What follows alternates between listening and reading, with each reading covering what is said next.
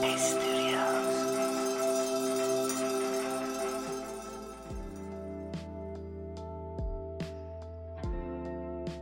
Hi, it's Eve here, and welcome to Radio Headspace and to Tuesday. It's so nice to be back with you.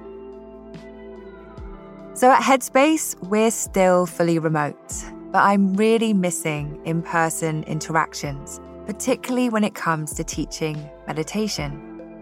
So much of our communication happens non-verbally, and that is certainly the case when it comes to leading a practice and holding space for folks to meditate.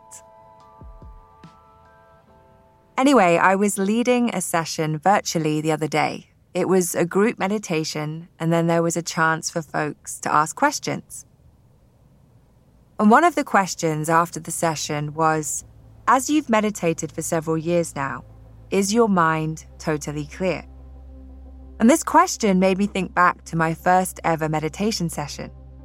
I understood that my mind would not be totally empty on a practical level, but experientially, it took a while to understand this. What struck me, though, was how busy my mind actually was. In many ways, it felt busier than before I'd meditated, and that in itself created some tension. Was this not supposed to be easing the mind? It's definitely what I had hoped and expected would happen. Expectations are a natural part of human behavior.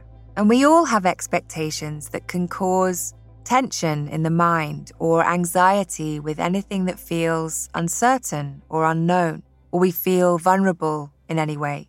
And it's very common to have certain expectations when we begin a meditation practice, in the same way we might when learning any other type of skill or doing something for the first time. For example, if we're, say, learning to play an instrument, we might hope for the ability to play a certain tune, or perhaps we're taking an art class. We might hope to create a particular picture. This kind of expectation is very natural and normal. The problem arises when we have a lot of expectations in the mind that are attached to specific outcomes. And when it comes to meditation, the expectation might be that the mind will settle straight away and you'll feel instantly calm. The truth is, it may settle straight away, but it may not, and that is okay. Meditation is a practice.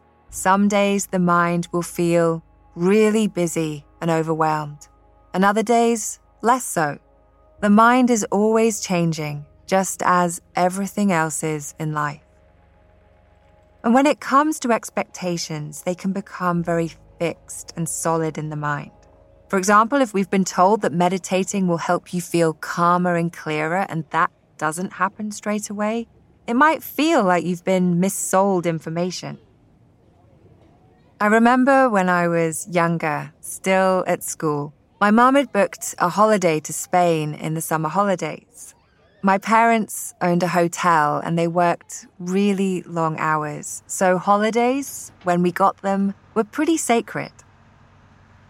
Anyway, we arrived at this house only to find that it was right beside a building site. They were drilling and hammering, and there was dust everywhere. All our expectations were totally shattered. We did end up having a lovely time, but had to rethink our plans quite significantly. So, how do we work with expectations? Knowing that they're going to be a part of life, knowing that we'll judge or expect something to be a certain way, often without realizing it.